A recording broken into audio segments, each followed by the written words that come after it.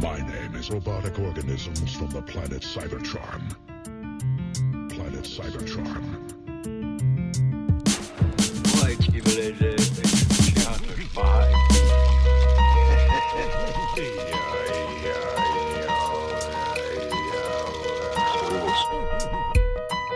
I was born in the dawn of it, covered by auras and spirits on all honored men. They placed a chisel on my forehead and they conjured it. Day after awakening, the universe inspired it. I speak a language translated to the living men. Sometimes it's hard cause it comes from the heart of it. I walk amongst them, face covered in human skin. Belonging is the hardest task, it requires skill.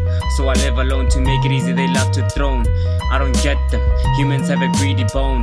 They don't know it that they lucky to be the chosen ones. They are God the honored, our God the honored. They speak of ignorance, some pray to Father. Still judging, still lazy to be a part of it. Segregating lack of patience, the dying ones. The walking dead nested away from nebula. It's in the soul, the light is just a sign of it. It's just a sign of it. The light is just a sign of it. So I'm stuck in this body and it's turning human. Emotions, awareness of my home and fam.